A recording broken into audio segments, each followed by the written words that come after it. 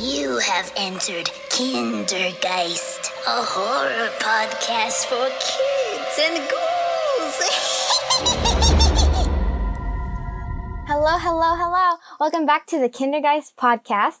I'm the host. My name is Akia. Welcome back. And this is my co-host, my auntie. Hi, I'm Xanthi.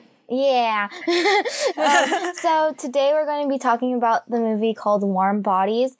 And it's like a zombie world and a human world that just like happened, like basically like the apocalypse. And it's a very interesting movie. So I will be describing if it's a good show or a good movie to watch for kids like my age. I'm 12, by the way. So yeah. You wrapped it up pretty well. It's a horror romance film, basically Romeo and Juliet, except it's set in the apocalypse, which, I remember us talking about Shakespeare. Like at some point in your school, I'm sure they're going to make you read Shakespeare.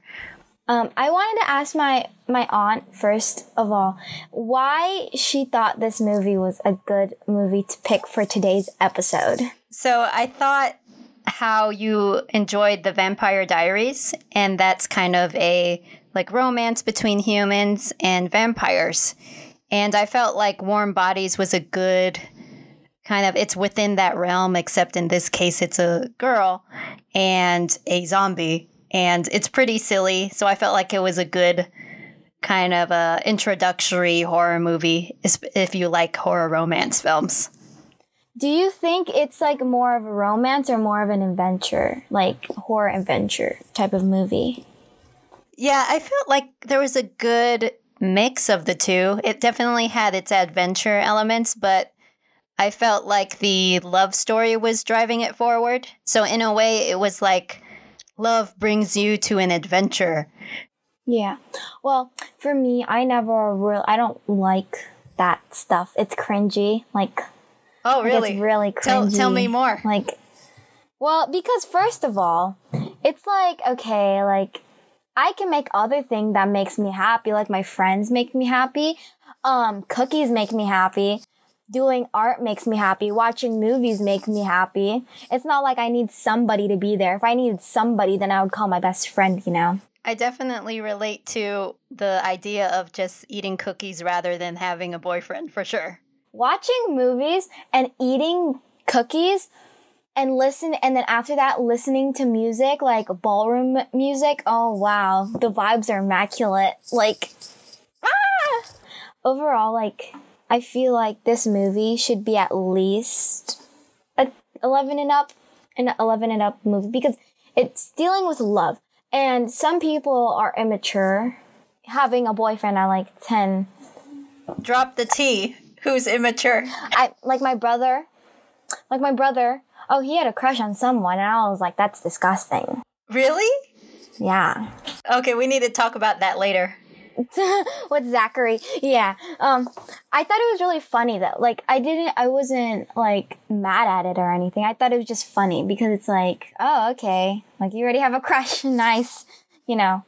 You say that crushes are gross, so I'm assuming you don't have a crush on anyone. No, I don't. I only love no. Trust me, everyone in my school, they're weird.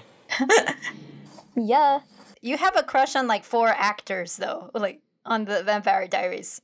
No, yeah, actually. No, it's because, because some of them, first of all, I feel like the only reason why I like those actors in the Vampire Diaries is because of the way how they act. Like, how they act on screen.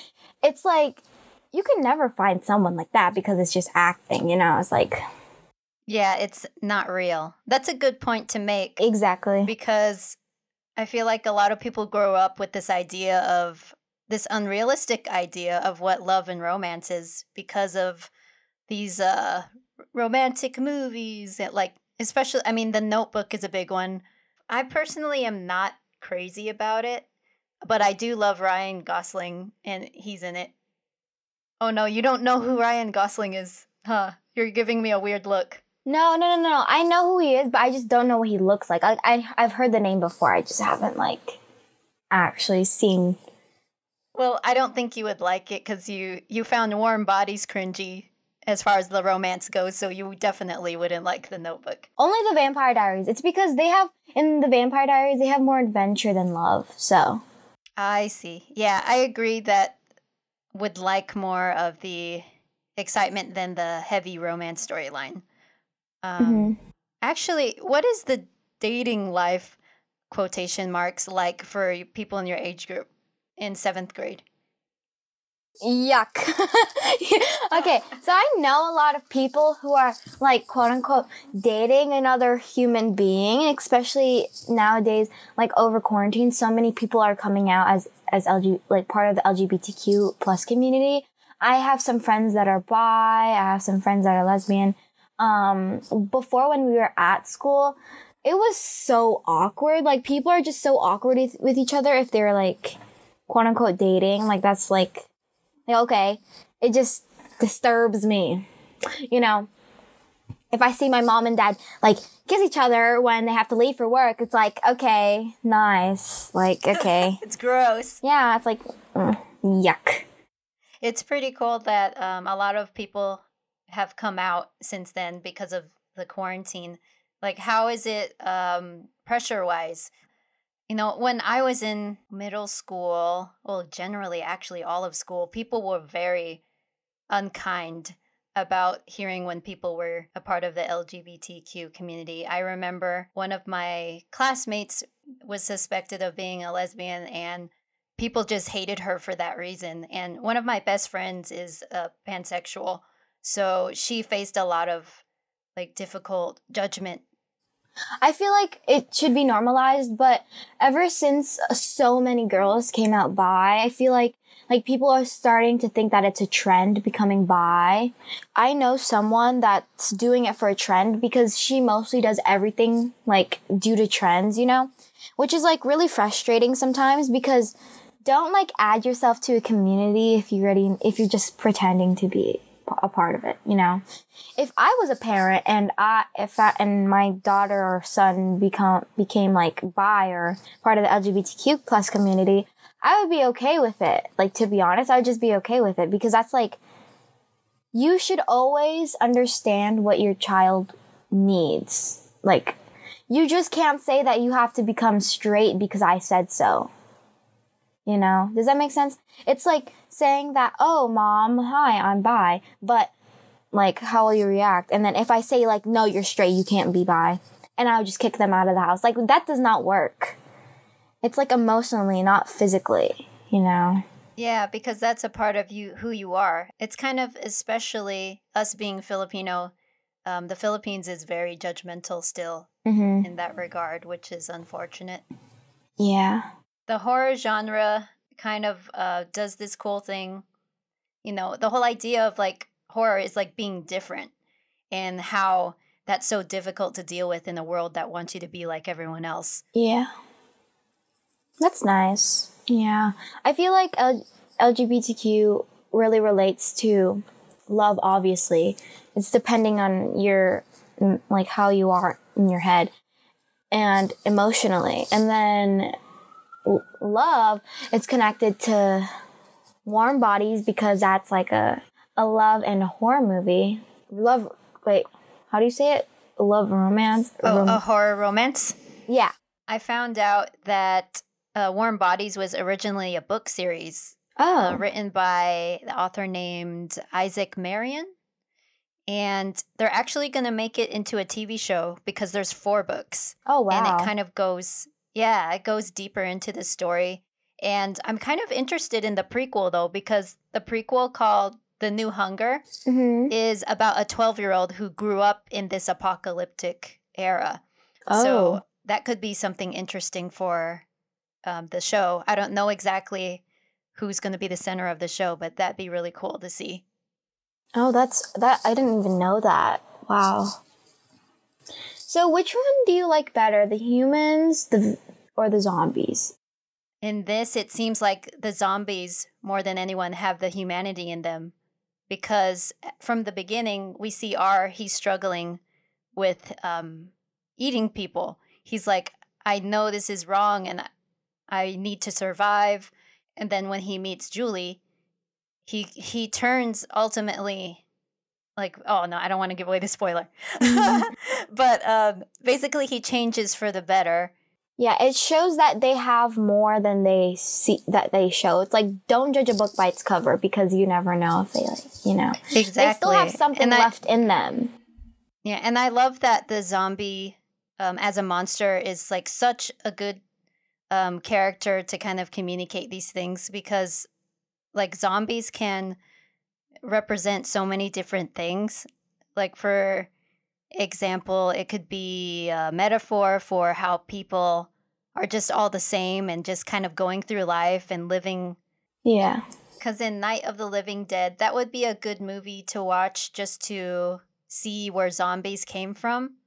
A very famous director, George Romero, directed that movie, and he kind of created the mainstream idea of what we know as a zombie today. I attended this Zoom class about war horror, and they mentioned a specific movie where the first zombie movie might have come like way before. It's called J'accuse, a silent film. Oh, I see. That's cool. If you had to direct this movie, how would you change it? Yeah, I'd probably add more adventure. I feel like R should go to conquer more obstacles to reach Julie. Like, not just because of that, because he killed the boyfriend. I think that he could at least kill like the best friend or something. Like more conflict in him being a zombie. Exactly. That's such a good point, because he does kind of make it up to her very easily just because he knows the memories of her boyfriend. Mm-hmm. And it, in a version, perhaps because it's trying to be more friendly to YA. I wonder if there's the version, if you directed a rated R version, that would be more, it would be darker, and you say you would add more adventure, and it would have more conflict of being a zombie and fighting those desires, versus this one was just more about him making it his way. Is this a rated R movie? No, it's PG-13, but I feel like you might be discussing a version that would be rated R in the studio's eyes, at least. Yeah, probably. Which I would like to see. Yeah.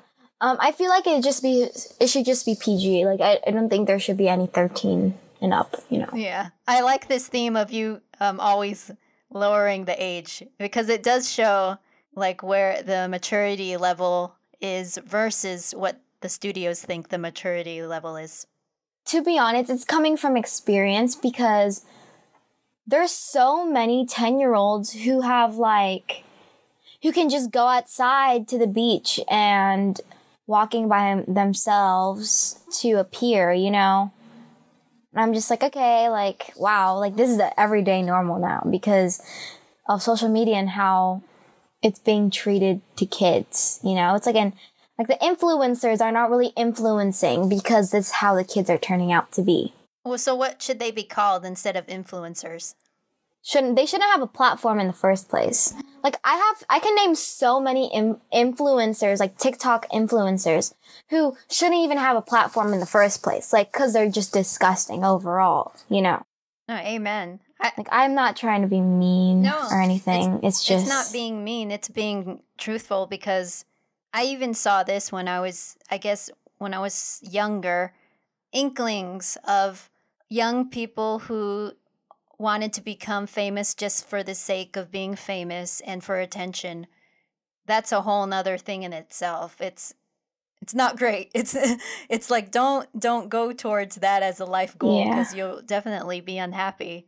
It's just strange. Yeah, I agree to that. It's really strange because people change after fame. Like, even if you think that they don't, like, they do. Like, at the end of the day, they do. Like, at the end of the day, they do. That's a movie right there. And that's a perfect zombie movie, because there's a lot of zombies that follow influencers. Yeah. Like, what are your favorite supernatural creatures or characters? I feel like vampires are my number one because they don't die except you put a stake in their heart, and it's just cool. Like, they can run as fast as they can get to another place they can get to a place to another. They feed on blood, and they can turn off their humanity. They can be very fun sometimes, and they can do anything. They can travel the world anywhere because they can compel people. Oh, I'm starting to understand you more. Like, you want all of these kind of magical qualities of vampires. So you can drink blood and control people to go travel and live in Europe. Yeah, exactly.